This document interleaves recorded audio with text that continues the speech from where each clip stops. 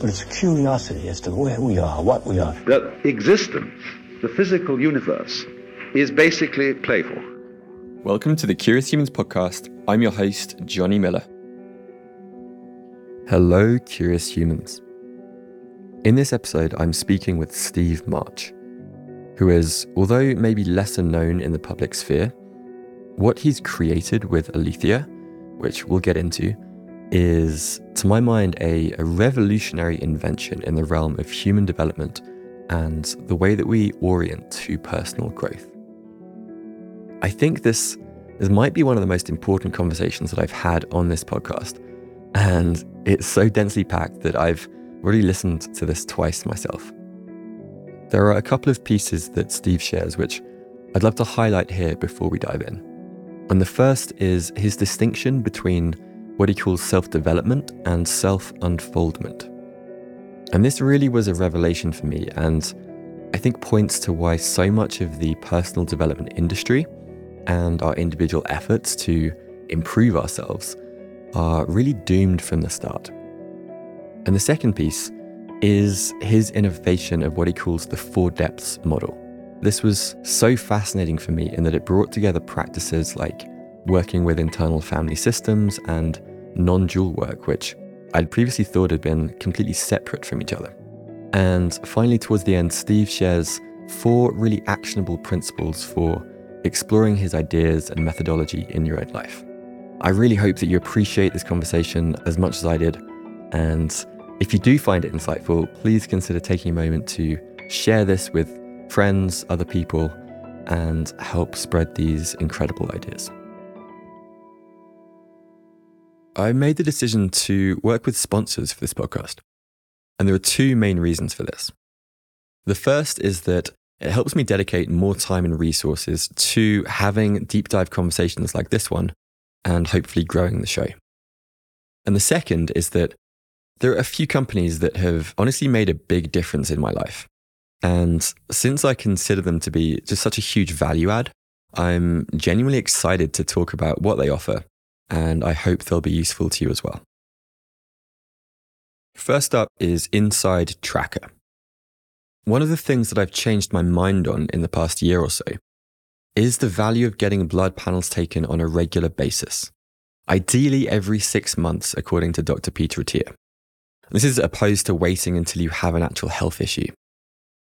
Inside Tracker tests your blood, your DNA, and they basically provide clear science-backed recommendations around nutrition, exercise, supplements, and lifestyle recommendations. They've also recently added hormone testing alongside a bunch of other really important biomarkers that aren't typically included in traditional blood panels, and ApoB is a good example. And for myself, despite generally feeling pretty great, my most recent set of results showed that I have some pretty major work to do to reduce levels of inflammation.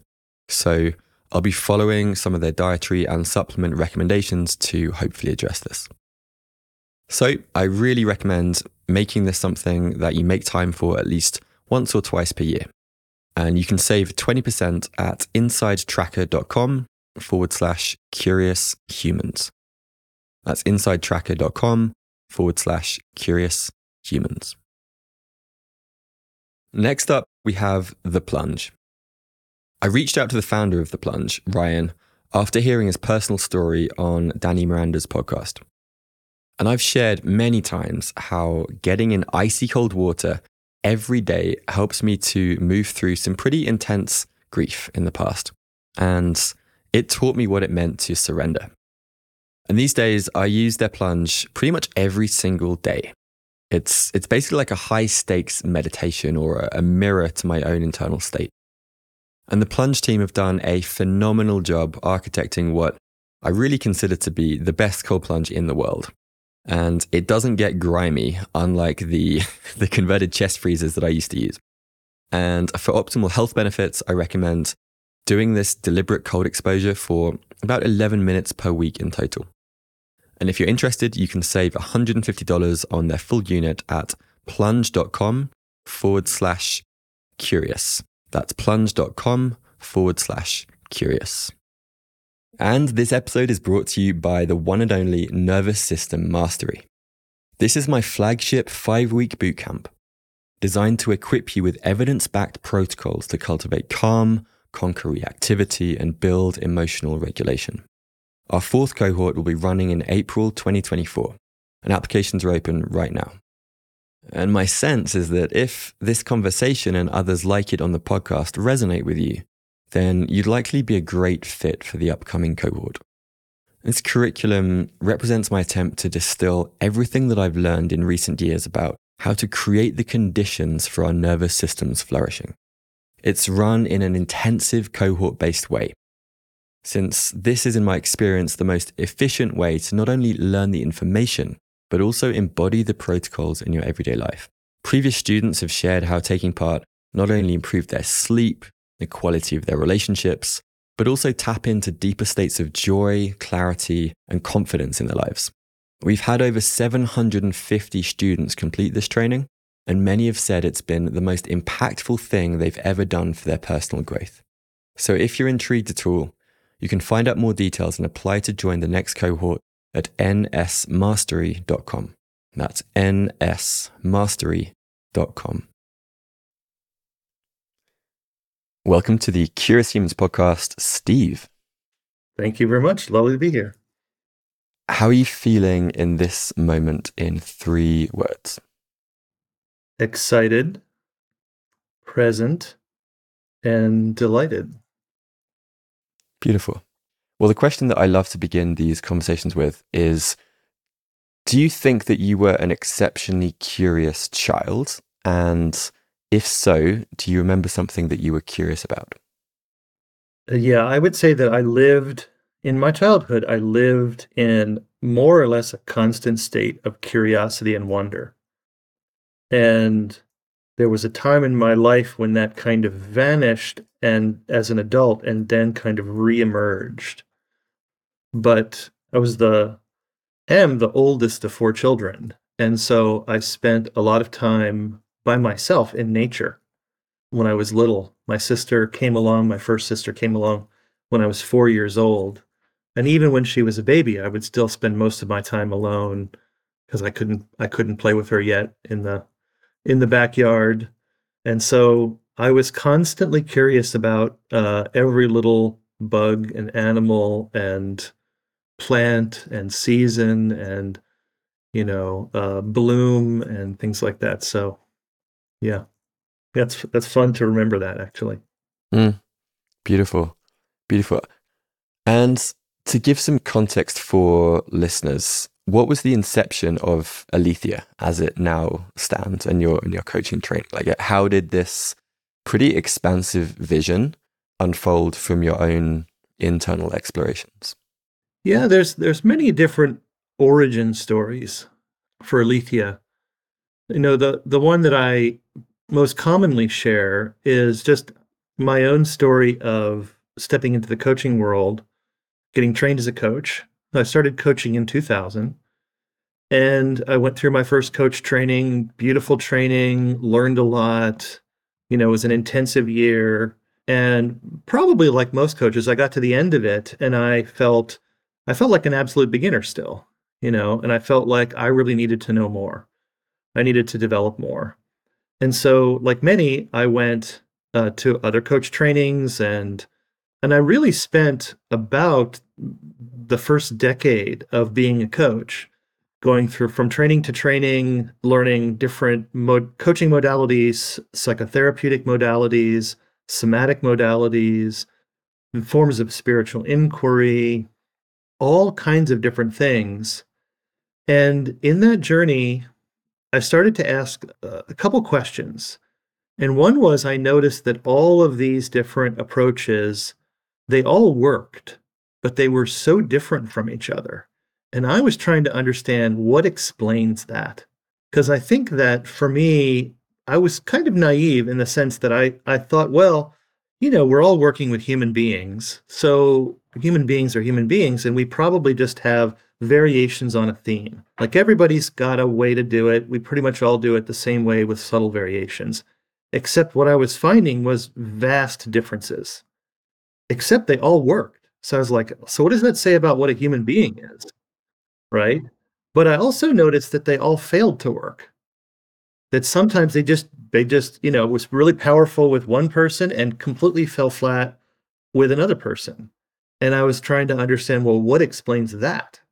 And it was sort of like hanging out in that question really for a couple years of just trying to understand what explains what I was actually experiencing, that I suddenly had a kind of integrating insight. And the integrating insight was they all work at different depths. And once I had that insight, based upon the range of methods that I had learned, pretty quickly, literally within probably a couple hours, I had articulated what's now a core of our curriculum, which is the model of 4 depths. I could see that the methodologies that I had learned all kind of fit into a 4 depth sort of model. And at the time, I was very integrally informed and, a big student of Ken Wilber's work and integral theory and practice in general. So my immediate thought was, how can we create a method that integrates all these depths, that integrates these? And because of the strong sort of adult development model sort of thinking in that world, I made the assumption that people would kind of, I'd work with them at one depth, and then maybe after several months or maybe several years, they would graduate to a deeper depth of work. And then I would switch methodologies with them and work with them in a deeper way, and so on. But what I actually found once I had the sensitivity to depth was that the clients were actually spontaneously shifting up and down in depth in the span of a single coaching conversation. And so that idea, that sort of developmental idea, I really had to let go of. And I do see the work that we do in Aletheia as developmental, but it's really a different way of conceiving how you go about that than what these traditional models of adult development seem to describe. And so what I had to do in Aletheia, because clients were shifting spontaneously up and down in these depths, is to take the methods I had learned and really kind of reformulate them, include new pieces, drop out other pieces, articulate them in the context of the other depths, etc., to create a method that could seamlessly shift with the client and always be able to meet them at the depth that they're at in a skillful way. And essentially that was my conclusion, is that when you have a method, and I could see like lots of methods are kind of depth specialists, like they really work well when you're at that depth. But the second you wander out of that depth, now it seems sort of clunky. It doesn't really work as well. There's something that you're missing. And that really explains why every method works, why they're so different, but it also explains why they don't work sometimes. And so that was really the initial integrating insight that had me create this style of working. Mm. Yeah, it's absolutely fascinating, and I'm honestly in awe of what you've created with this very integrated model. And a question that just arose for me as you were speaking was, are these progress through these different depths, and we can kind of go into what these are. Is it always linear, or I could imagine if experiencing non-duality is like, say, the 4th level of depth. Like I know some people can almost like skip right there, but then maybe they bypass some of the more emotional processing pieces. So do you see it as people like moving in a linear progression, like up and down, or can there be like maybe like jump between them in different times? It depends what style of transformation you're working with. So one of the things that unfolded as I started to work with these 4 depths, which we can name here really just quickly, so we have language in, and we can come back and define them if you want. The shallowest depth is the depth of parts. Next down, next deeper is the depth of process. Next is the depth of presence and absence. And then the deepest one that you just named is the depth of non-dual presence. And so when I started working in this way, most of us are really inhabiting the depth of parts, where we see the world as separate. We see ourselves as separate from each other. Even when we peer inwardly, we can see separation, and this is what parts work is great for. We can see that, there's a part of us that's really trying to not feel hurt, that's protective. We have many of those.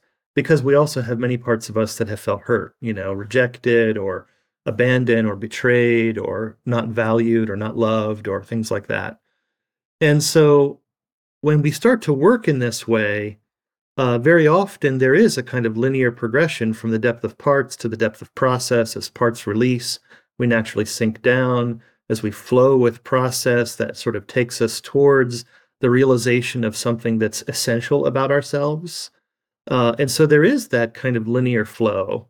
And what I started to realize, though, is that's just one style of transformation. There are, in fact, at least in the Aletheia metapsychology, 3 other styles of transformation, and that can be articulated in terms of how we inhabit and how we work with the depths. And so the style I just described, where we flow from parts to process to presence and absence to non-dual presence, is a style of gradual unfoldment. But like you're pointing to, there's another style of transformation, which is a kind of sudden awakening style. And here we can go from the depth of parts, where we're ego identified in some way, and through practicing that style of transformation, actually flash directly into non-dual presence.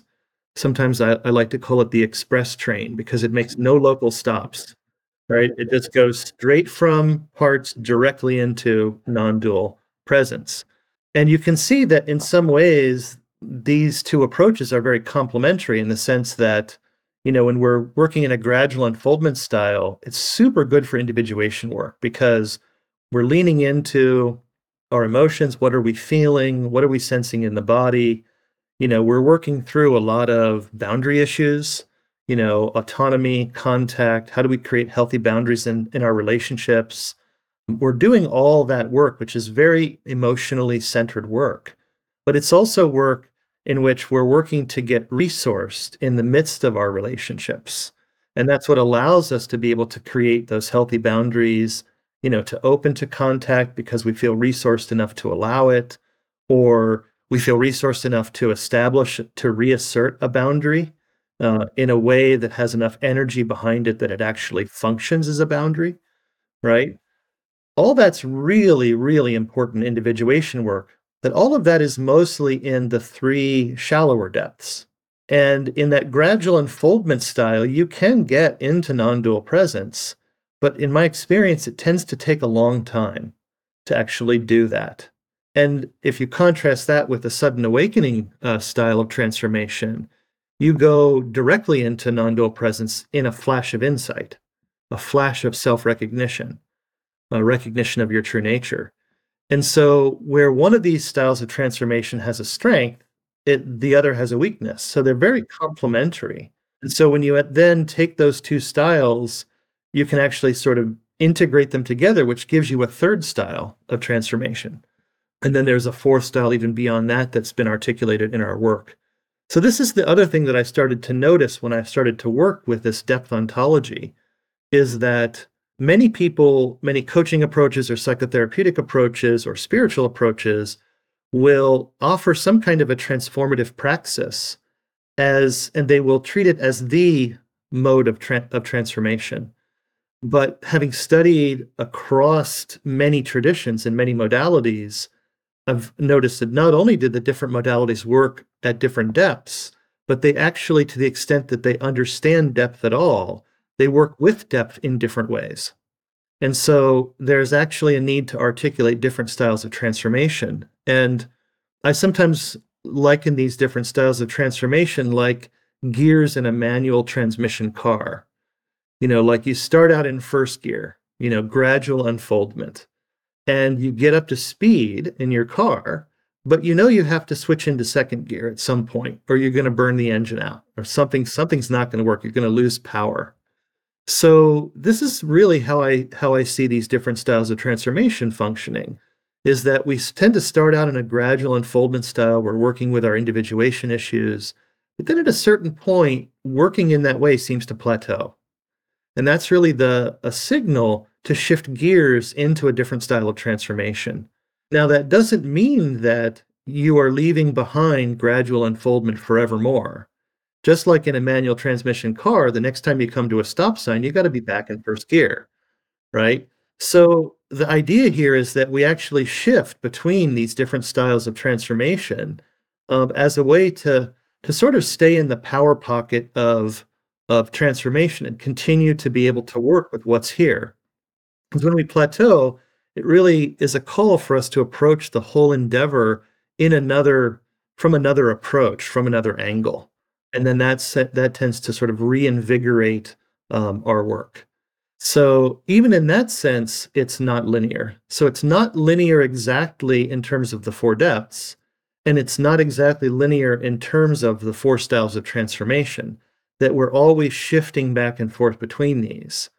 It's so beautifully articulated. And what was coming up for me as you were sharing was how, like, in my journey, kind of exploring these different modalities of transformation, I found, let's say, like going deep down the breathwork path, which, was mostly process, maybe some presence pieces, but then I couldn't really match that with what I was experiencing at, say, Maple with Soyu, which was, I think, much more like geared towards the sudden awakening. And these felt like two completely distinct endeavors to my mind, almost like the waking up versus the cleaning up.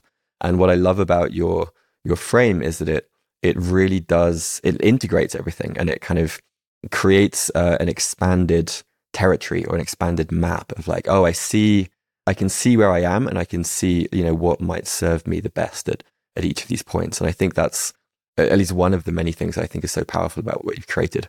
One question I was curious about was, I researched the etymology of the word aletheia, and apparently it comes from the Greek meaning unforgetting, which I really love. And so I was wondering, like, how does unforgetting your heart, unleathing, I think was the translation. How does your work relate to that? I first came across this word in the work of Martin Heidegger. And Heidegger was a continental philosopher in the mid last century. I think he died maybe in 68 or 69. And his work has been really formative for Aletheia and for my work in general as a coach. He was trying to articulate, among many things that he did, one of the things he was trying to do was to articulate truth, and in a way that was different than the correspondence theory of truth. And so the correspondence theory of truth is that something is true to the extent to which it corresponds to a separate reality.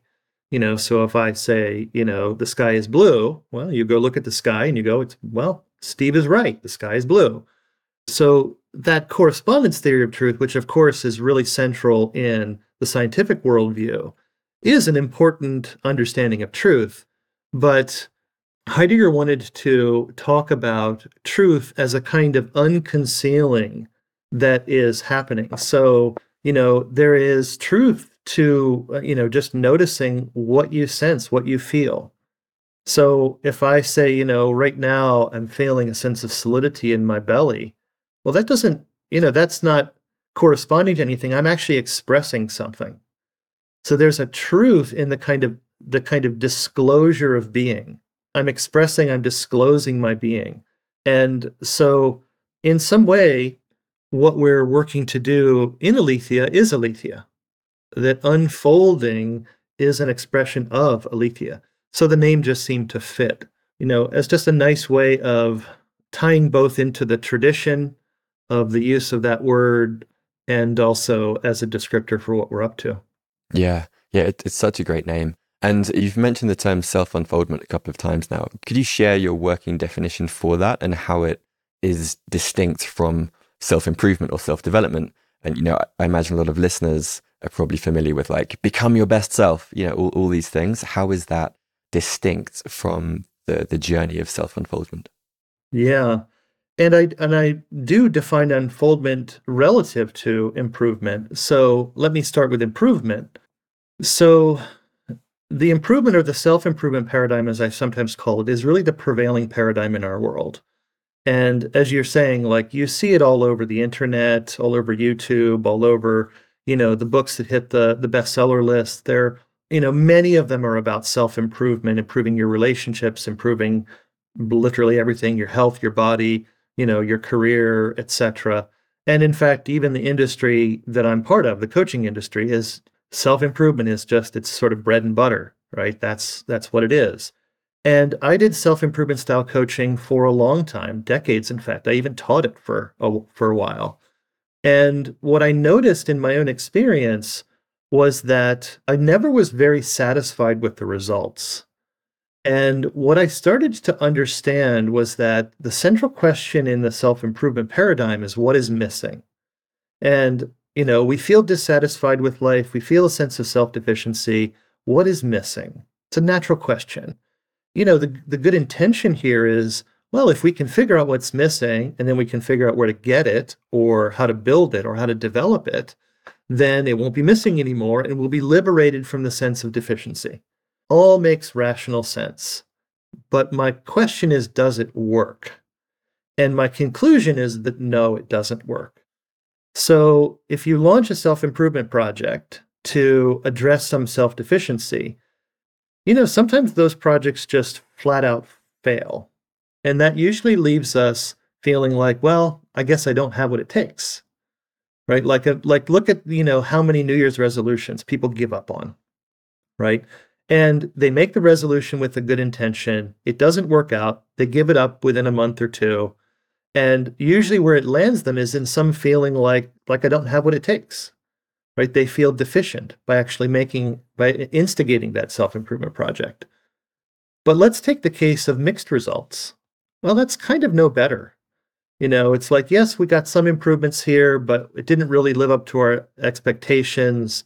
Once again, maybe I don't have what it takes, or maybe my way of improving, that's what needs improving, right? Like I need to do the improvement project in a better way. Don't have the right strategy, don't have the right tactics, haven't read the right books. Exactly. Yeah. So this approach didn't really work. Mixed results. Let's go look for another one. Right. And so how many of us are looking for a better way to do self-improvement, right? So you get caught into that. But even in the case where your self-improvement project succeeds, in my experience with that, mostly we succeed to the extent that we're able to almost like put blinders on and take a tunnel vision, very, very focused, approach, often with tremendous willpower, and we can hit the number, so to speak, right? We can get the improvement. And of course, that's great, but it tends to cast a really big shadow on the rest of our lives. And we say, well, I improved here, but look at all the other places I'm deficient. And so in my experience with the self-improvement paradigm, no matter what the outcome is, what tends to happen is there's a reinforcement of the sense of self-deficiency.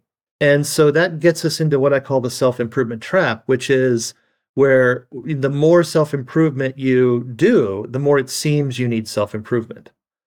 And so we just keep going at it again and again and again and again. And the intention is always good. It's like, really, it's a good intention. But I think that we often don't really pause to consider the outcome because, frankly, we don't know there's an alternative. We just think that, well, this is the way it works. And if it's not working out, then my way of improving needs improvement.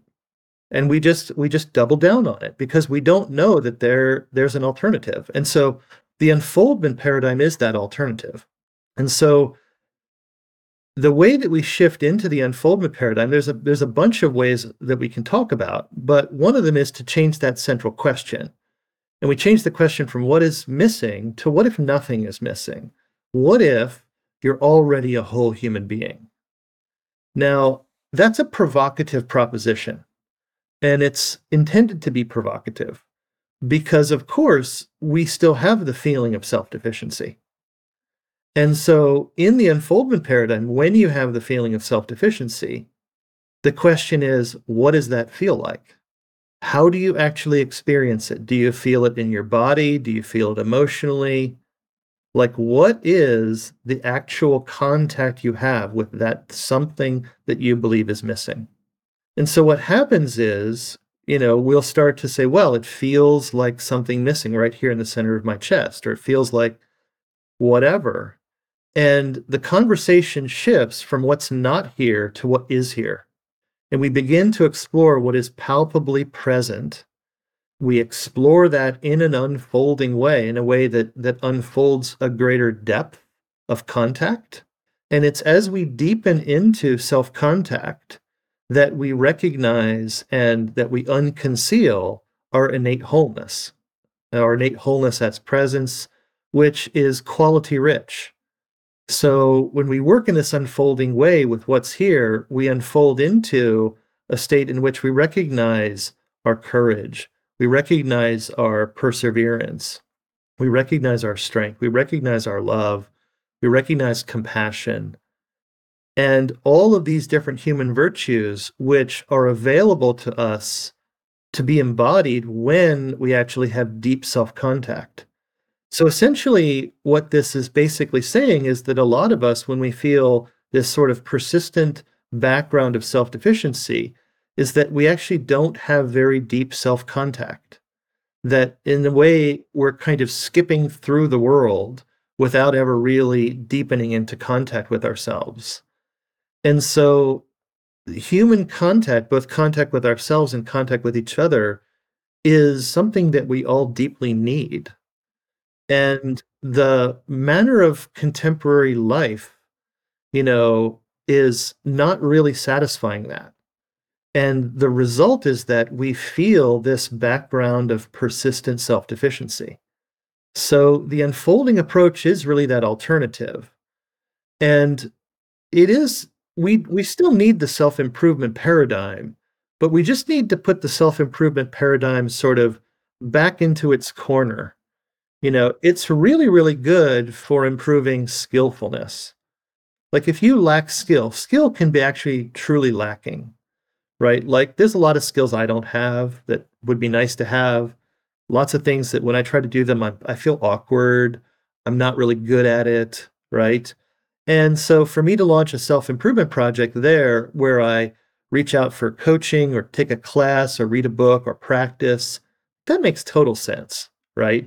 But that sense of lacking a skill is really not a self-deficiency. It's not a lack in myself. Myself is innately whole. It's simply a behavior I can't do well, right? That is not a verdict on my value as a human being. Except oftentimes we conflate those things. We think that because I can't do this skill well, that now I'm not as valuable as a human being. So really, when it comes to relating to yourself as a human being, it's far more effective to actually start with a sense of innate wholeness and then engage in an unfolding way as an unfolding expression of that wholeness. And so that's really what the unfolding paradigm is about. It's about unfolding the wholeness that you are, and that is an inexhaustible journey. You can continue to unfold your wholeness in myriad forms, in different relationships, and at every step of the road, you're not deficient. Even if you feel something is absent for a moment, you just simply turn to that and you say, well, what is that? How is that showing up? You explore that sense of absence. And in this unfolding style of transformation, it transmutes into a quality of presence, much like in Taoism, the yin and the yang. You go into yin fully, yang is born. You go into yang fully, and yin is born. So presence and absence, and this is the dynamic that happens at the depth of presence and absence when we have that deep contact, is that when we drop into that, it doesn't matter if we drop into absence or presence, eventually the other one will be born from it. When that starts to happen, we start to realize that absence isn't bad and presence isn't good, that in fact, we're both in this dynamic of life, this kind of breath it's like we need the inhalation and we need the exhalation. And you can't say, well, I'm squarely in the inhaler camp. Those exhalers are crazy, right? That makes no sense whatsoever. And so you also can't say, well, I want presence and not absence, right? That doesn't work. We need this dynamism of life. So we start to really, with deep contact, really understand what it is to be human in a different way. And that's what the unfoldment paradigm really, really opens up. Yeah, I love what you've just shared so much, and it's such a radical proposition. I almost wish that like I could take a clip of this and post it on Twitter, and it just is seen by tens of millions of people, because I see that the way in which people do get caught in these self-improvement traps, and I've been guilty of this myself for sure. where it's like without consciously doing it, there's a reinforcement of that deficiency. And like you say, even if like you get the 6-pack abs, even if you get the 7-figure payout, whatever it is, the underlying like ungenerous story is still kind of running the show in some ways. And so there will always be, it's like my experience is like the mind will always find another way, like you said, another way that there is a deficiency there. And it's such a radical idea of like what if there is nothing to improve? What if there is nothing to fix? And because you mentioned New Year's resolutions, like a funny thought popped into my mind of like, so what would a New Year's resolution look like from the approach of a self-unfoldment paradigm? Like this will be released probably sometime in December. People are like, okay, I have these things that I want to like improve in my life. How could I apply Steve's approach of self-unfoldment to this so that I'm not unconsciously reinforcing this deficiency narrative? Yeah, I mean, in our approach, when I start working with a coaching client, typically what we will do is we will ask, what kind of action are you trying to take in the world? You could say goal, that language could work. I'm very, very sort of, I hold this kind of orientation very loosely. I think goals can sometimes be used, unfortunately, as yardsticks to just reinforce the sense of deficiency, to reinforce the sense of not having it. But of course, we all want to start to act in new ways in life, maybe to establish a new habit or something like that. And so it's fine to talk in those terms. I sometimes use the language of vector. It's like, what's the direction that you're hoping to go in life? And sometimes, we're at a fork in the road where we need to redirect ourselves in another way. So it's good to talk about that. It's good to explore that. It's good to articulate your intention to do so. Then the second step is to really start to notice how it turns out. As you have that intention, as you start to go in that direction, what are the impediments that get triggered? What are the impediments that show up? And impediments in the language that we use are typically, well, there's two kinds of impediments. There are external impediments, literally like roadblocks that you experience in life. But the ones that are most important to work with are the inner impediments. And those inner impediments always tend to show up as parts. So you'll have a part that will get triggered that says, I don't know about going in this new direction. Sounds risky to me. And it will get triggered, and every part has a good intention. This is a notion that we get from internal family systems therapy that we draw into our work in Aletheia.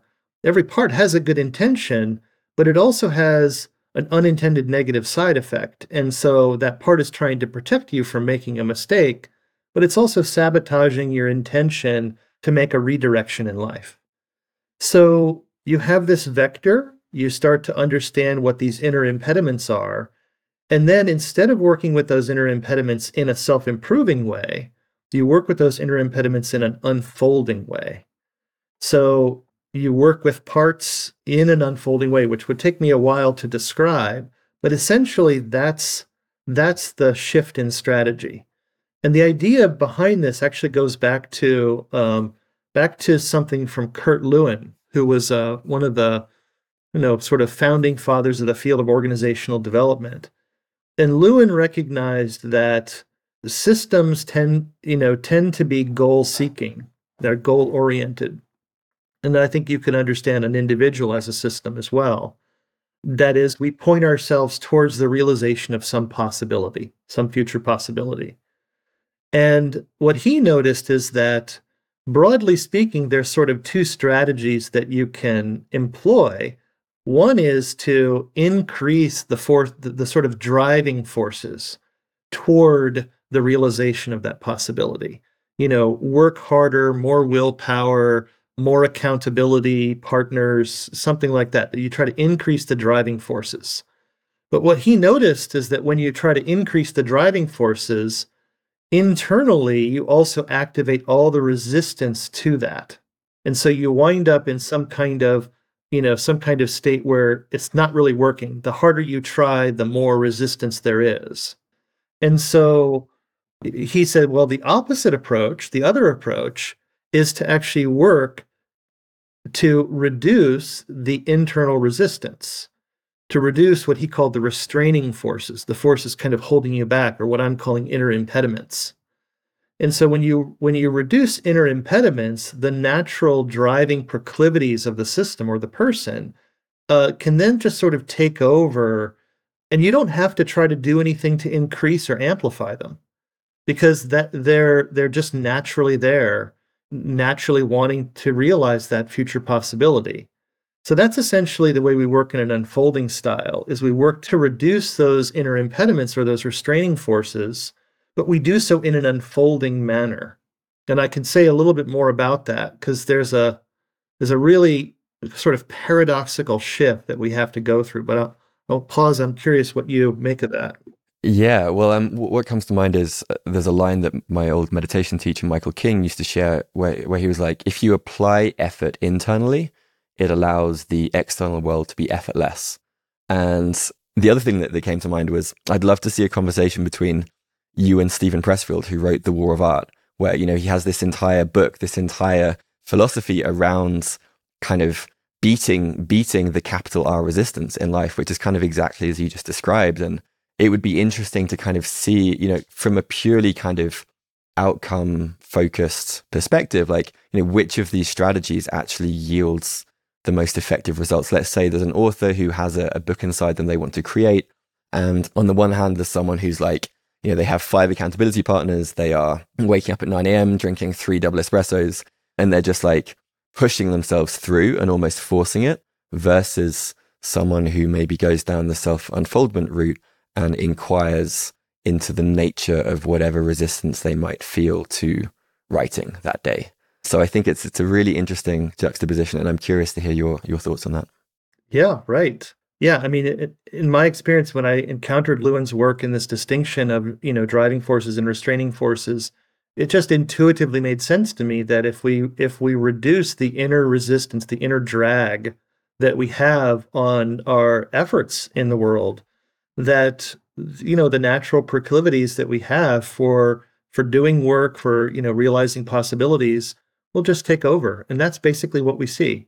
And so the real key is not working on those inner impediments in a self-improving way, because the self-improving way is more often the way of trying to increase the driving forces.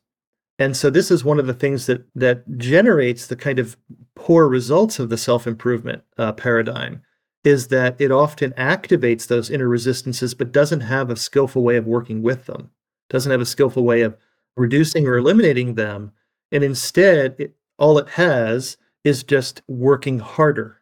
All it has is just, you know, continue to increase the driving forces until you theoretically overwhelm the restraining forces, which of course leads to burnout. It leads to exhaustion. It leads to lots of negative side effects, poor relationships. You know, you wind up pissing people off if you're working with them in projects. If you're a manager or a leader and you take this kind of approach, you're going to have high employee turnover. So there are all kinds of, you know, negative side effects that just spin out from that approach.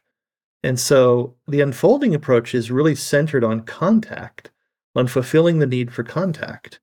And the side effects of that generally are relaxation, openness, depth, deepening relationships, easier capacity to leverage support. I mean, it goes on and on. So it really is a dramatic shift. And the reason why I think people don't operate more in the unfolding paradigm is literally it's in the blind spot that we have in our culture. Our culture only knows about the self-improvement paradigm and only approaches it that way. It's not even considered a paradigm in our culture. It's just considered the way. Yeah.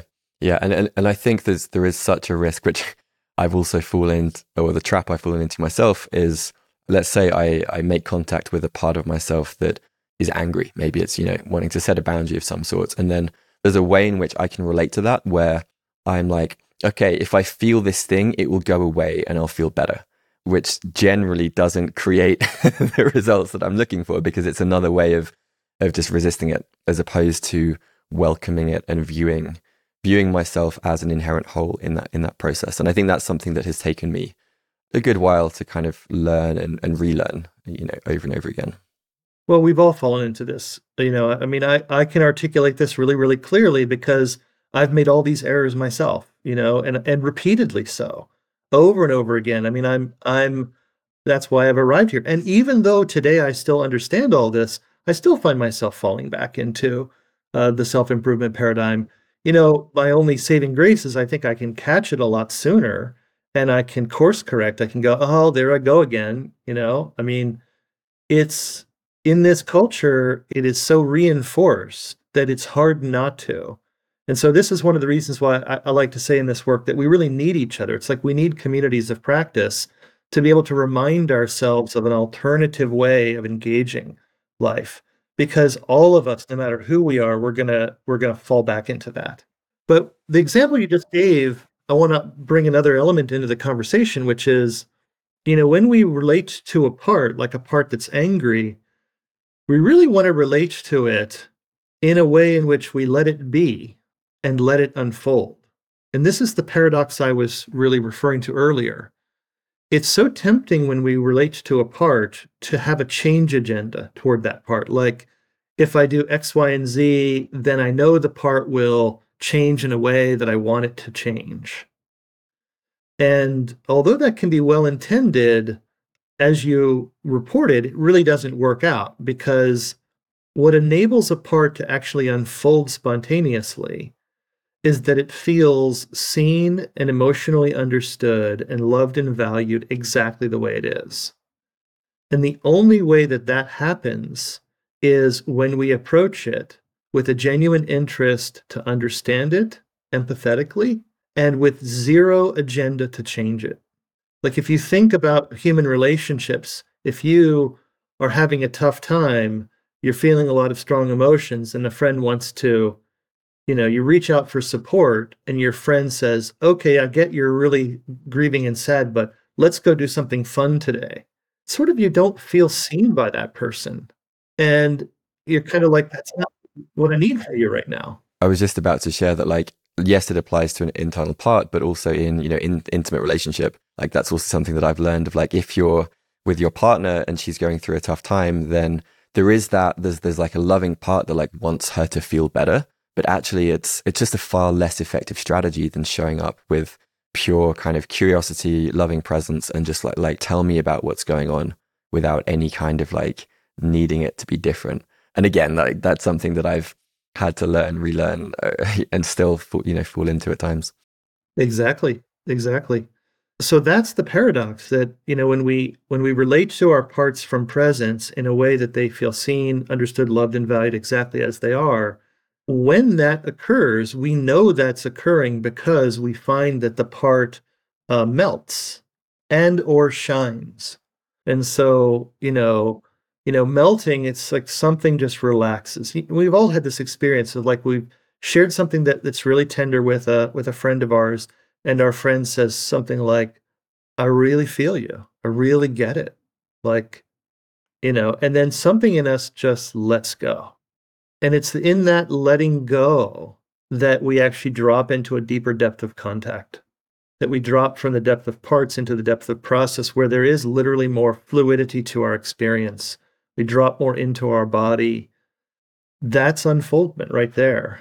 Sometimes parts shine, and shining is like, if you've ever been around a kid who has maybe, made you something, a drawing or some sort of something, found something on the playground, and they come to you and they want to give it to you as a gift.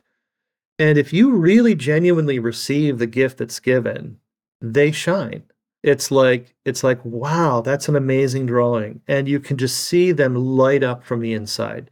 They just beam. And so when our parts feel seen and understood and loved and valued exactly as they are, they melt and they shine. And that's what drops us into a deeper contact with ourselves. And so that shift of how we relate to those parts from an improving way, where we're really trying to get the part to maybe like stop what it's doing because the negative side effects it's producing are undermining us, to just meeting the part exactly the way it is and allowing the power of contact to do all the heavy lifting. Just that part feeling genuinely empathetically met and contacted. That's what does it. Yeah, which is in itself, I think, a pretty radical act or suggestion for a lot of people, because I think in my experience, it requires a deep amount of trust. And for people who are so used to kind of having to, do everything themselves and have this kind of control paradigm, that it's almost nonsensical until you experience it, I think. Yeah. I was once giving a presentation of this approach in a corporate world to a company which I will not name, but and I was talking about this shift from having an improvement agenda into letting be, letting unfold as a way of working with yourself. And one of the participants raised his hand and said, if I try that line around here, all I'm going to hear is, you're not looking hard enough. There's something missing and you need to go figure it out. So you're right. It's very sort of counterintuitive. Part of the thing is that they're really sort of two different sources of change. Our culture tends to only know about one and forgets the other. We only seem to think that change happens because we make it happen. And I can remember sitting in an executive meeting with a client of mine, and somebody in the meeting said, well, we all know nothing's going to change if we don't do anything. Now, on the face of that, that sounds totally right? We all know nothing's going to change if we don't do it. We don't do anything. And I had enough trust with this executive team. I'd worked with them for several years. And I said, I want to challenge that. And I said, and I want to demonstrate, I want to do it right now. And I said, nobody change anything for the next minute. And I got my cell phone out and I timed a minute. And at the end of the minute, I said, how many of you were successful? And not a single one raised their hand. And I said, well, what happened? And they said, things were changing constantly. And I said, yeah, right. That's the point, is that there's a whole other source of change that we fail to see. And it's the change that's an emergent property of complex systems. And the vast majority of transformation any of us has ever experienced in life, whether we know it or not, has been as a result of emergent unfoldment, not as a result of self-improvement projects. If you think of all the vast, profound change that we've all experienced going through childhood, how much your body changes, how much your mind changes, how much your emotional life changes, none of that happened because you had a self-improvement project. That unfolded.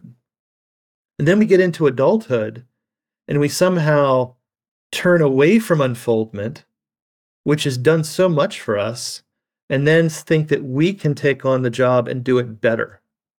Like we have to make it so, we have to make it happen. And so one of the curious things that happens, and we see this a lot in our trainings, is that coaches that are experienced in other coaching modalities will come in, and after a few months of working in this way, they'll say, this is cheating. They're like, I feel like I'm not doing anything. I feel like I'm not working hard enough as a coach. And, in fact, it's true.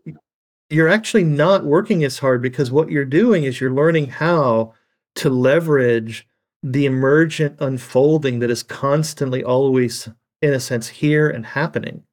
You're learning how to leverage that other source of change and transformation instead of constantly trying to do it. Sure. It feels to me like it's like creating the conditions for that unfoldment to arise or spontaneously emerge.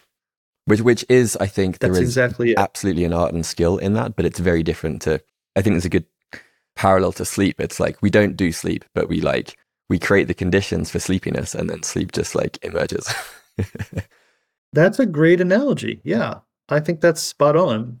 That it's really about creating the conditions in which is mostly about removing the conditions that thwart natural unfoldment, right? That's mostly what it's about. It's about learning to stop doing certain things and allow the natural emergent unfoldment to have its way. Right. And as you were sharing, the example of like falling in love came to mind of like it's it's really not something that you do, it just happens. And the work, if there is any work, is as Rumi says, like removing the barriers to love that arise. And I think that can be extrapolated to so many other areas of life. This is an interesting segue to one other distinction that I wanted to just have you articulate, because I think it's so beautiful. And it's the difference between the poetic attunement and the technological attunement, which might sound like a lot of words for people, but I think there's something really important to point to here. So could you just briefly share what you mean by that distinction? Yeah, this is the most important distinction in the entire curriculum, the entire method. It's literally lesson 1, session 1, level 1. We start here. It also, poetically, is the final lesson in our most advanced curriculum. So we come full circle in this, of course, having traversed a vast territory in between and now being able to see it in a new light. Once again, this comes originally from the work of Martin Heidegger. And, Heidegger was writing about what he called a history of being. And on the face of it, that sounds a little odd, because being is just being, isn't it? And what he was noticing was that actually in the course of history, that human beings have actually been human being in different ways. And that there's a certain way that we can attune. Each one has a certain way of attuning to ourselves and the world that discloses what it is to be human in a different way. Now, all of us have lived in contemporary times where there's only been, for the most part, one dominant attunement. And this is the technological attunement.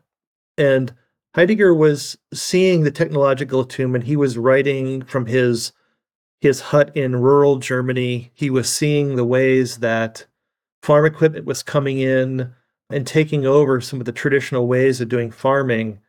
And he had the foresight to recognize that this was actually hiding, in some sense, what it truly is to be human. So in Heidegger's way of understanding the phenomenology of technology, he said that what technology is it's a capacity standing in reserve.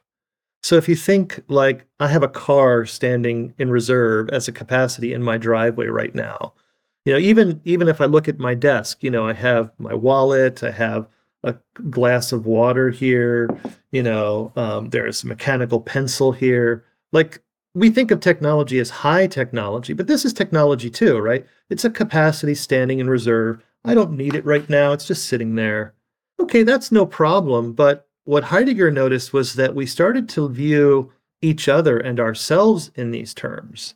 And so, the cashier at the grocery store stops being a human being to us, and they start to be a capacity standing in reserve. They're just waiting until we arrive with our cart, with our basket of groceries, and they scan our groceries and they make some sort of financial transaction. Then, maybe we say hi or exchange some pleasantries, but we walk out of the store and they have functioned in our life in a way. And before we start to feel too bad about how we're dehumanizing them, we are also, in some sense, a technology for them to earn a living. And so we're technologizing each other. And, you can see that even our education system from the Industrial Revolution has been designed to help us function in the world as technology. Can we actually learn a particular skill and fulfill a function so that we too can be a capacity standing reserve waiting for people to employ us? And this is really so thoroughly woven through our culture right now that it just seems odd to point it out even. It just seems such a natural way to view ourselves. But this is really heavily implicated in this feeling of self-deficiency that we have because we're lacking contact with our humanity in some sense. And the technological attunement fuels the self-improvement paradigm. So one of the ways that we enact the shift from the self-improvement paradigm into the unfoldment paradigm is to shift attunement, meaning that we really want to attune to everything, ourselves, each other, the world, in a way that discloses it in a different manner. And Heidegger brilliantly had a proposal for that. He said that the antidote, in some sense, to the technological attunement was to attune to the world in a poetic way, where we see what it is to be human in poetic terms. We see what it is to be a world in poetic terms. We see nature in poetic terms instead of nature as a resource to be consumed or a landscape to be reformed and reshaped in our own design, that we actually see the innate truth, beauty, and goodness that's there. So the way that we practice this in Aletheia is we engage a love of truth, beauty, and goodness for its own sake. And we need to do it for its own sake. Because if we do this for the sake of anything else, we will backslide into doing this as a technology. So if you think of what do we do for its own sake, well, that's a good definition of play. Like, play is something we do for its own sake. If you turn play into doing something for the sake of producing something, then that's work, right? That's not play anymore. So this way of shifting into the poetic attunement is simultaneously a form of play. It's a playful thing. We're actually playing in a way that opens us to each other, that opens us to the poetry, the truth, beauty, and goodness of what it is to be human. And it's really a very pragmatic orientation in our coaching conversations, because the conversation essentially is always focused on, to say it simply, what's true. So when we check in with the client, we're wanting to know what's true. How are you feeling? What are you sensing in your body? What's here right now? What's happening? And what's happening in you? What's happening between us? What's happening in your life? We keep focusing on what's true. Some truths are very easy to be with and to feel. Some truths are not. Nevertheless, we keep focusing on that. And what we find is that the truth unfolds. We start to create some of those conditions for spontaneous unfoldment. And as it unfolds, there's a revelation of beauty. There's a revelation of fundamental goodness, basic goodness. And so as we have coaching conversations in this unfolding paradigm attuned poetically, clients discover their own fundamental truths, their own beauty, their own essential basic goodness. And these are all facets of themselves as innate wholeness. So when we land into our innate wholeness, we feel it as a truth. We feel that there's a beauty there. We feel there's an essential goodness there. And that's the antidote to this persistence of self-deficiency in life. So, really shifting into a poetic attunement does so much. It's really incredible. And it's one of the things that allows us to enact this shift from improvement into unfoldment. Yeah. This really strikes a chord with me as well. I've gone through phases of my life. This is more kind of in my 20s where I was very technologically attuned in the sense of, I had like full calendars. I was like doing this for this, like measuring a lot of different metrics, things like that. And it feels to me that music, writing poetry, these things, it was almost like a dry quality.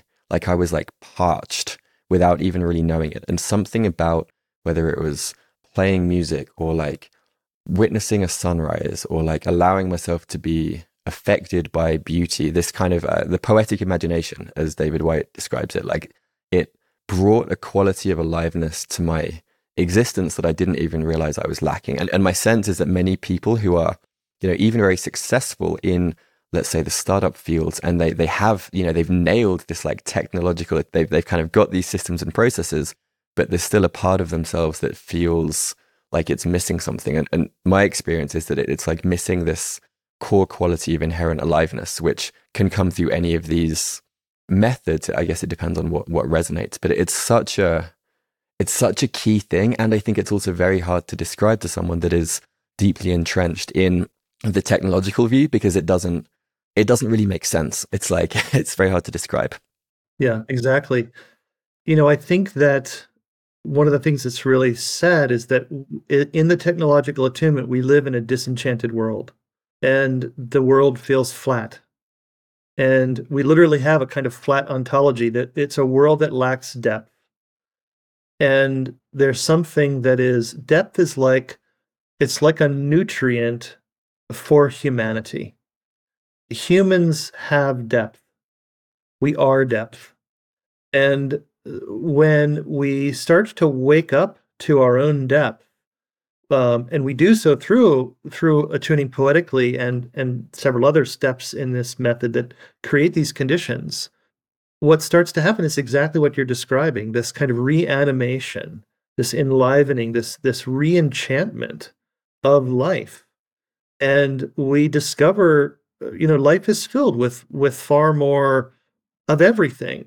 Of course, pleasure and bliss and delight and curiosity and wonder and awe, but also states of suffering. And yet there's poetry in that, right? There's poetry in realizing that to live a full human life literally means that, to live a full human life. And so it's not necessarily like now we're on the easy path. It's more like now we're on a genuinely fulfilling path, a life well lived, a life that is rich and multifaceted. And we do it and we live it for its own sake. It's its own reward in some sense. And in the coaching field, we have people who come to us as coaches all the time, feeling a sense of lack of passion, lack of engagement, lack of fulfillment. They're burnt out. They're in this state where they're realizing, I'm on a track that I don't want to be on. And oftentimes they are approaching and responding to that inside of the self-improvement paradigm, trying to improve their way out. And it's like fighting yourself out of a trap. I don't know. Sometimes I use this, it's a silly analogy, but I think it's workable. Do you know those finger handcuffs, those Chinese finger handcuffs, where the harder you try to pull out of them, made of paper, the more trapped you are? Yeah, made of paper, those are the ones. The harder you try to pull out of this, the more trapped you are, right? And a lot of times that's the state that clients are in. And so much like those Chinese handcuffs, right? Those finger handcuffs, what we do is we actually move into it. We move into the difficulty. We move into the flatness of life and the disenchantment of life and the absences. And we actually start to palpate them instead of as a nothingness or as a something missing, as a presence of an absence, as a presence of something here. And we start to turn the corner and poetically open back up. Beautiful. Yeah, almost like a fertile void. Exactly. Yeah, there was a thought that I just had that I've been thinking and talking a lot about psychedelics recently, and my sense is that the psychedelic container, if it's kind of well held, is almost a very efficient path into deep poetic attunement, and people often come out of it being like, that was the most meaningful, real experience that I've had in God knows how long. And I think that part of the gift or the promise of psychedelics becoming more widely used is it is really giving people this like felt sense experience of that deep poetic attunement. And then the challenge or the interesting question becomes, how can that then be carried into day-to-day life without the need for entheogens and things like that? This feels like an interesting segue into, I'd love to talk about the nervous system and specifically how you see the Aletheia methodology working with nervous system regulation and capacity building, because it strikes me that there's a lot of overlap here, but I would love to hear from your perspective, how does increasing nervous system regulation maybe create the conditions for greater presence and depth and therefore unfolding? Yeah. And just before we switch into that, I completely agree with your comment about psychedelics here. And, the strongest advice that I ever give to people who are entering into that kind of experience is, adopt a poetic attunement and let unfold, which are literally the, two of the core principles of our work in Aletheia unfolding. And that will do you really well in those journeys. The worst thing that you can do is to adopt a technological attunement and try to get something out of it, because invariably it's going to go in a way. It's going to Precisely, right, right. If you try to control it or you're in the middle of it, it's not turning out, all kinds of stuff is getting surfaced and you're like, that's not what I want to work with. And, you try to avoid that and switch gears and, I mean, that's kind of a recipe for a pretty rough ride. So yeah. Yeah, so in terms of nervous system, I mean, our practice is very polyvagally informed. I think that you're spot on that one of the conditions for spontaneous unfoldment is having some sense of regulation, some nervous system regulation. You know, we find clients in states of sort of like chronic freeze states, and so really we have to help clients learn to shift from sort of more dorsal vagal states back through sympathetic states and into some kind of ventral vagal socially engaged regulated state where it's easier to access presence, it's easier to open, it's easier to be with what's arising in an unfolding way. And so a lot of you know we don't really teach our methodology in terms of here's what you're doing with the nervous system, but each of the gestures that we do in the method definitely has effects on the nervous system that help shift it into a state that in which unfoldment is more spontaneous. And so, yeah, there's definitely a big element there. The other thing is that we really understand and leverage neuroplasticity in our coaching approach. And so we've integrated the work that's been done on memory reconsolidation. What really allows us to have a sustainable transformation. It's one thing to have a new experience, but it's another thing to actually have a sustained transformation in our sense of self. And so we have built into our method at each depth of work, parts work, process work, presence work, and non-dual work, ways of opening the memory reconsolidation window, or what I've started to call the self-reconsolidation window when you're working at certain depths. And to actually, when that window closes after about 5 hours, to recrystallize and consolidate in a way that neurologically sustains a transformation that unfolded. And so we're working a lot with that. Yeah, beautiful. So a couple of things that come to mind. The first is on the piece around returning to ventral vagal, which for listeners who might not be familiar is basically this state of I feel safe, I feel it's where play happens, it's where social connection occurs. My sense is that is actually an incredibly broad, expansive spectrum, which is very kind of tightly correlated with what we were just discussing with the poetic attunement. And that's something about like the deeper you can go into this ventral, it's almost like you are trusting yourself and trusting life to an even greater capacity. And that is the space where the most profound depth and unfoldment is possible. So it's almost like ventral is maybe just like the doorway in potentially, and that can then again create the conditions for kind of deep unfoldment. A question that I have is, like, as far as I'm aware, when someone is in an emotional process, let's say, they're kind of in that second level of depth, that is often what opens up that neuroplasticity window, and that there is a heightened degree of neuroplasticity kind of in the system. Does that continue as someone goes into depths of presence and depths of non-duality, or is it more just like the window opens and then there's a period of time? And what have you seen with your work? So the way that you open the memory reconsolidation or the self-reconsolidation window is by having an experiential mismatch, which is that there are neurological structures in us which correlate to psychic structures. Parts, for example, would be a structure. You could also use the language of object relations. Those are structures. And what happens is that when those structures get triggered, they basically bring forth a kind of expectation, like they expect to experience something in a particular way. But when actual experience is a mismatch for that, is a violation of that, then what happens is that neurology, this is the way we learn, that neurology begins to shift into a more malleable state. It opens, it relaxes. And according to the research on this, that state that malleable state hangs around for about 5 hours.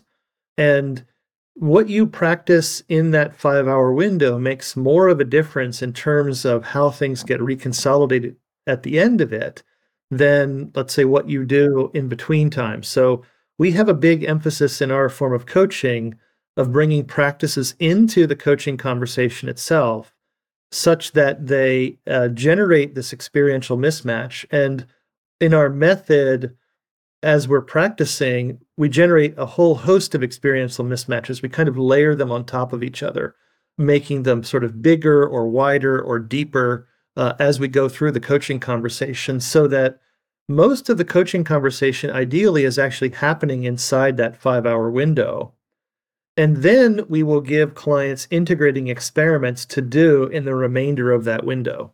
And these tend to be micro practices that can be performed in, anywhere from a couple seconds to maybe a couple minutes or 5 minutes, or maybe at a stretch if the client has space in life, 10 or 15 minutes.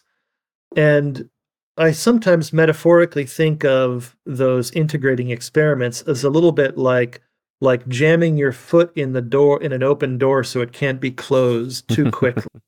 Right. And a lot of times what those micro practices wind up being are little mini versions of some important experiential mismatch that occurred in the coaching conversation. And we kind of just invite the client to revisit that. It could be like, pause and really just notice and remember how much you were feeling a sense of courage in the coaching conversation, and the way in which that's still here, for example. Now, it might not be here, and we just say if it's not, then you just accept that. But oftentimes there is a kind of remnant of that experiential mismatch, and we try to construct a way for the client to kind of revisit that. And it's a little bit of continuing to explore that fresh sense of self that actually winds up in a kind of reconsolidation of the sense of self that turns into the sustained transformation. So leveraging neuroplasticity is really central to this practice. And there are ways at each of the depths. So parts work has a certain way that it actually generates experiential mismatches. Process work has a certain way that it generates experiential mismatches, and they're different from the kind that parts work generates. Presence work as well, and non-dual work as well. And so as we shift down through the depths in these different styles of work, what we're really doing is we're mismatching different structures. And as you might imagine, at parts work, it might be something like, the client is feeling really intense fear. And we, through practicing parts work, are able to help the client to be with that part that's scared in a compassionate way. And the part feels seen, and the client realizes that they actually have the capacity to be with such fear. They don't have to avoid it. They don't have to turn away from it. So they're really feeling something really different about their own capacity, which was demonstrated to them. You didn't have to say as some sort of cheerleader, like, I see you as being strong, and the client is thinking, well, that's not how I feel. It's actually something that's demonstrated in experience directly there. And so that's a small example of an experiential mismatch. But if you contrast that with dropping into the depth of presence and absence, where we land into an embodied sense of wholeness, and one of the hallmarks of that experience is that we feel like nothing is missing. We really land into a feeling of innate wholeness, completeness. And it's often startling for clients when you actually start to explore that, because it's such a dramatic contrast to the background feeling of persistent self-deficiency. So that is another example of an experiential mismatch. And so you can tell if you land into the depth of presence and absence, or even more profoundly, the depth of non-dual presence. That's such a dramatic contrast or experiential mismatch with the usual sense of identity, that usual sense of identity becomes malleable in a way that when it recrystallizes at the end of the 5 hour window, it more recrystallizes with some elements of that fresh sense of self included, rather than the previous sense of self. And so really the whole approach is just layering experiential mismatch on top of experiential mismatch, building them up by working in the depths and across the depths throughout the coaching conversation. Yeah, that's fascinating to hear. And I'm kind of mapping this to my experience of a lot of my work has been through facilitated breath repatterning, which is a specific type of breath work. And the way that works is, usually kind of towards the peak of the journey, let's say 30, 45 minutes in, there's that, I guess that mismatch will occur, even if it might just be embodied. And there's, the sense of like some emotion is arising, then there's the feeling of and welcoming and integrating that emotion. And then usually the final kind of 15 to 20 minutes is deep rest and relaxation. And that, to my understanding, is when a lot of the actual like rewiring is happening. It's kind of in that place where the body is not asleep, but there's still awareness there, but it's almost like integrating whatever that experience was into the nervous system. And we actually will see changes in people's breathing patterns. So there seems to be a correlation between someone's breath pattern in a certain experience and to what degree are they welcoming different emotions. And so their breath pattern will change kind of before and after. And that's usually an indicator for us that, it's like whatever that piece was, it's like landed in the system. But it's so interesting to hear that there are these very different ways of reinforcing that expanded capacity, I guess, for these different states. And you mentioned non-dual work, and I'd love to briefly touch on, because to me, like, it seems like a paradox in terms, right? Non-dual work, like that's it kind of like breaks the brain. What is the work to be done when you're in a place of non-duality and you realize that there is no one doing the work? Yeah, so mostly non-dual work is a practice that allows us to land into the depth of non-duality, non-dual presence, and really recognize the fundamental non-dual nature of ourselves, of our true nature. And the way I like to talk about it is that most forms of non-dual work are actually designed for you to fail at. And so, and it's the failure to actually do what's being sort of asked of the practice that actually allows you to drop into that depth. So unfoldment in general can be understood as a kind of dance of work and grace. And it's that way from the very beginning, that there are elements of practicing or working, and then there are elements that where you're just open to grace. If we want to speak in more technological or rather scientific terms about grace, this is that emergent property of complex systems where it's a source of change that there is no actor acting it, there's no actor performing it, but yet change is emerging. And so in our work, we're really constantly dancing with doing work and opening to grace. And most of the work that we do is, in fact, to learn how to open to grace more fully so that we can really allow grace. So the deepest work is grace given, because as you point to, one of the ways into that work is through failing to find the self, failing to find the separate self as an inherently existing, self-existing, from its own side being. And so there really is no self that is ultimately, no separate self that is ultimately doing that. Really, it's an awakening of non-dual presence to its own nature that is what unfolds there, and that is grace given. Beautiful, beautiful. And for people listening, who I imagine just have so much to chew on, what might be a specific experiential practice that people could try in their own lives, can explore for themselves to maybe get a taste of what we've been talking about? Like how can they go about creating the conditions for this depth of presence in their own lives? Yeah, my suggestion would be to start to play with the shift from improvement to unfoldment. And there's kind of sort of four principles here that anybody can start to play with. We've already talked about the first two, the first one really is the shifting from a technological way of viewing yourself as a capacity standing in reserve into viewing yourself and the world and others as walking poetry, and really tapping into your innate love of truth, beauty, and goodness for its own sake.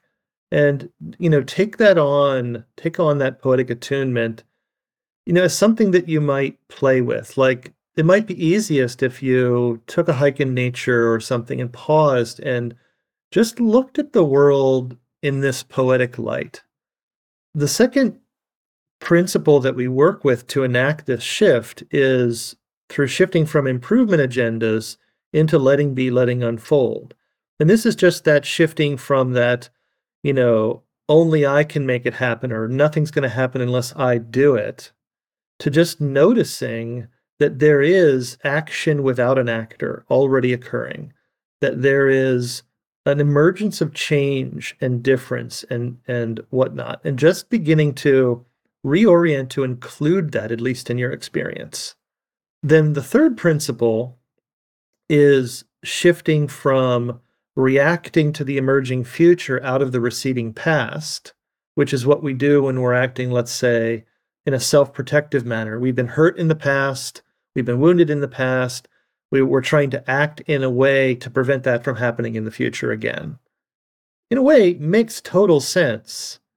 But once again, does it really work? Like, how much of us, how many of us do we have parts that are trying to prevent us from feeling something in particular that we don't want to feel, and yet we still wind up feeling that way? I mean, that happens all the time. So it's shifting out of those improvement agendas into working with what is arising in the present moment exactly as it is arising. So it's that shift out of a future past orientation into a present orientation. And then the fourth principle is we tend to view the locus of transformation as the individual, like I'm the one transforming. And I want to encourage everybody to shift to seeing that the locus of transformation is actually a complex ecosystem. And it's not the individual. In fact, if you, just to pick up the thread of what we were talking about with non-dual work, if you go look for the separate individual, you will not find it. That what you find instead, to say it in the Buddhist way, when you realize emptiness, you also realize dependent co-emergence. Everything is emerging in a dependent co-emergent way. Everything is unfolding in that way. And so that's the locus of transformation. And I think many, perhaps most coaching approaches, most psychotherapeutic approaches still view the locus of transformation as being the individual. That's why we do things like we assess the individual, against some sort of assessment criteria, a competency model or a personality typology. And then we try to design some kind of intervention or development plan for that individual. And of course, we get a feather in our cap because we're customizing it to the individual. This person is auditory or visual or kinesthetic. This person is such and such. And we're highly customizing it to that person. And of course, there's lots of good intentionality behind that. But it often misses what I think is the real reality, which is it's the complex ecosystem that is actually the locus of transformation. So even when you ask a person, like, how are you feeling? The emotion that they speak about or the felt sense that they speak about is arising as a point of contact with the complex ecosystem that is around them and that they are internally. It's a way of actually feeling the emergence of that complex ecosystem. It's not the feeling of an individual. And we make that mistake. So this is another one of those contrasts between the improvement paradigm and the unfoldment paradigm. And so this is really, these four principles are ways that you can enact the shift and start to play with this. And, it's impossible for me to really, in the time that we have here, describe how we practice, parts work, process work, presence work, non-dual work, or how we practice in these four styles of transformation. But literally the first steps toward shifting into that are really starting to enact these 4 principles in life. And even without training, I think you can start to play with that. And I do mean play, like, to have a playful spirit about it. Don't have, like, a work hard spirit about it. Like, try it on, see what opens up, see how you feel when you're playing with this. That's what I would suggest. I love that so much. The phrase that I've been playing with recently is the Walt Whitman idea of I contain multitudes. And it kind of, as you were saying about the difference between the individual and the complex system, almost expanding my awareness to encompass all of the multitudes, all of the parts, all of the pieces, and that whatever I am is some kind of, it's like witnessing all of that, basically, that is arising in that codependent fashion. Wow, there's so many directions that I would love to go in. I'd love to talk about Enneagram at some point, and also the psychedelic and dream work that you're doing. But I feel like those might be best served for a future conversation.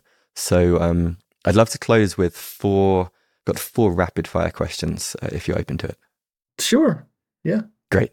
So the first question, which you've already touched on, but what do you see as the most common barrier to self-unfoldment? Honestly, I think the most common barrier to it is just the blind spot that we have about unfoldment in general. We just don't see it as an option in our culture. And if we don't see it as an option, we don't ever even try experiments, or we don't even play over on that side. If you were to describe the arc of the Aletheia journey in a single sentence, what might that be? So we start where we are and we wind up where we are. Many people, but the two places are radically different. Many people mistakenly think that when we have a methodology that includes non-dual work, that somehow non-dual awakening is the omega, that's what it's all about. We're trying to get there. That's not how I understand it. What we're actually trying to do, the omega, is being a full human being. The human being in our totality, in our fullness, is actually the omega. And what it takes to do that is to inhabit all of our depth consciously, to inhabit each one of these depths. Each one brings something, expresses something about what it is to be human that is not expressed by the others. And so that's, I think, really what it's fundamentally about. It reminds me of Mark Gaffney has the true self realization, and then unique self unfoldment is kind of after that. And that sounds very similar to what you're describing.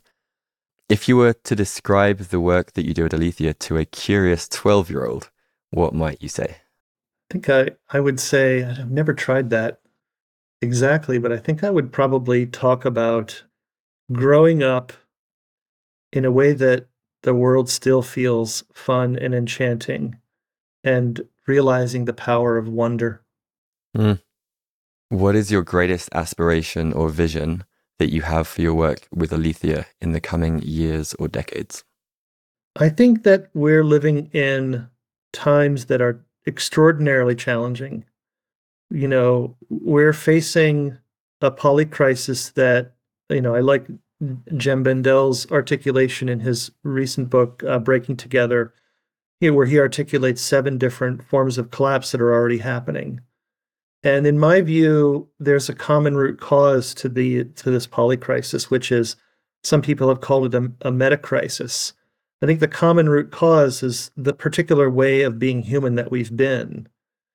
And these times call for us to reinvent what it is to be human. That, yes, there will be technological responses to these crises. Yes, there will be political responses. Yes, there will be social movements. We need all of those things. But where I currently stand in this is, I don't believe all of those taken together will be sufficient. I think that the only sufficient response is an ontological response. And what that means is that we have to do something which has happened many times in our history, which is that we have to learn to be human in a different way. And once again, most of us are blind to that as a possibility, because we have, all of us, only lived on this planet, or only known people who have lived on this planet with one way of being human. And so we don't recognize that there are, in fact, a whole history of being human in different ways. So my hope for Alethea is that it can play a contributing role in us rediscovering and reinventing what it is to be human, and that we can learn to be human, to be fully human in a way that is fundamentally sustainable, mutually dignifying, respectful, and that we can, make some course corrections, because it seems that this current way that we're being human on this planet, if not redirected in some way, it seems to be self-terminating.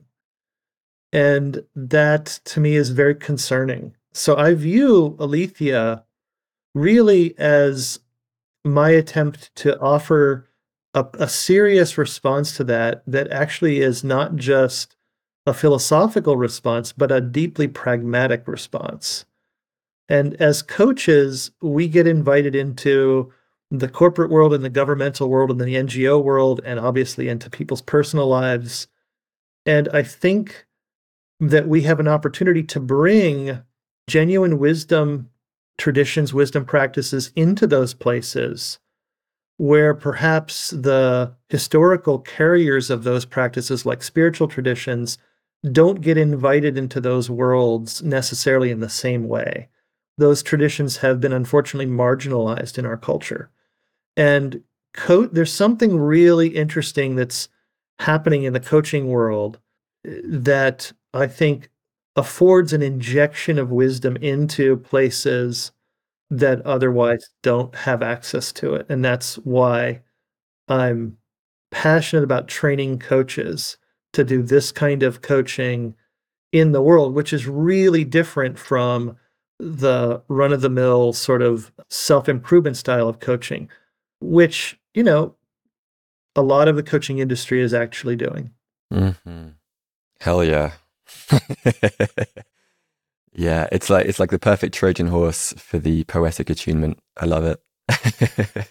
I also thought of I don't know if you're familiar with Zach Stein's work, but he talks about the transition between Homo sapiens to Homo amor, which sounded like another encapsulation of this transition that we're in. Wow. Well, this has been so much fun, Steve. I really appreciate your time. For listeners who would love to learn more about Alethea and how they can maybe get involved, I know you have a host of different offerings and trainings and things coming up. Where is the best place to find out about that? Maybe get in touch with you, people in your team. Yeah, you can go to our website, which is integralunfoldment.com, and we run an advanced coaching program. We're starting our next level 1 program in February, upcoming next year. And we also have programs that take our approach and train parents to work with their children in unfolding ways, to parent in unfolding ways. And so we'll have one of those programs launching in January. And once you go through our level 1 coaching curriculum, that kind of opens up a world of possibilities beyond that. Really the idea in designing Alethea as a coach training school is I wanted to design the school I wish I had gone to originally, that actually had a path towards mastery over many years of dedicated practice and being in community and receiving feedback and really working to hone and refine. And so that's what we have right now. Beautiful. It sounds like it's becoming the ultimate How to Human Academy, which is something I think the world desperately needs. Well, thank you. All of the links to those different offerings will be in the show notes as well, for those of you who are interested. Also, anecdotally, I've had a number of friends go through level 1 and level 2, and they've all just said incredible things about how transformative your training has been in their lives. And these are people that have already had a substantial amount of personal development experience in different areas. So for those of you listening, I highly recommend checking out what Steve's up to. And to close this, I love to close with a line from Rilke. He said, "Try to love the questions themselves and live them now. Perhaps you will then gradually, without noticing it, live your way into the answer," which feels very appropriate for what we've just been talking about. And with that in mind, what is the question that is most alive in your consciousness? And what question might you leave our listeners with?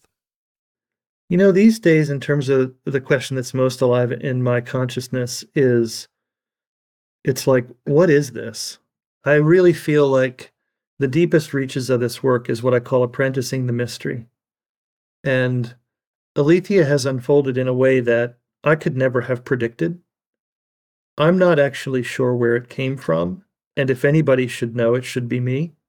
It seems to have unfolded out of the complex system that I've been in, and its unfoldment it seems mysterious to me.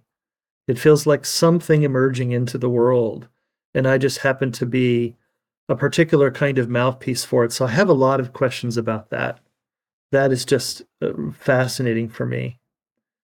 And in terms of a question to leave listeners with, I guess I'm curious, and I would love to hear from listeners if they're willing to reach out. What has touched you about this conversation? What sense of possibility has opened that maybe wasn't as open as before?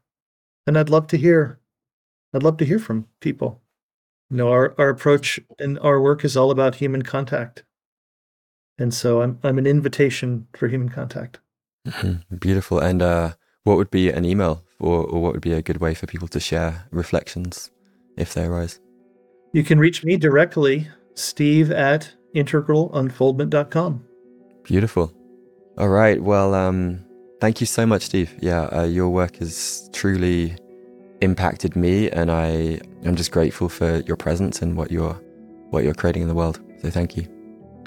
You're welcome, and thank you for this opportunity to talk with you and to share this work with your audience. And I too am very excited to learn more about your work, and I have a deep suspicion that your depth of understanding of the nervous system, there's a lot that we could also learn from your work. So I hope for more conversations between us.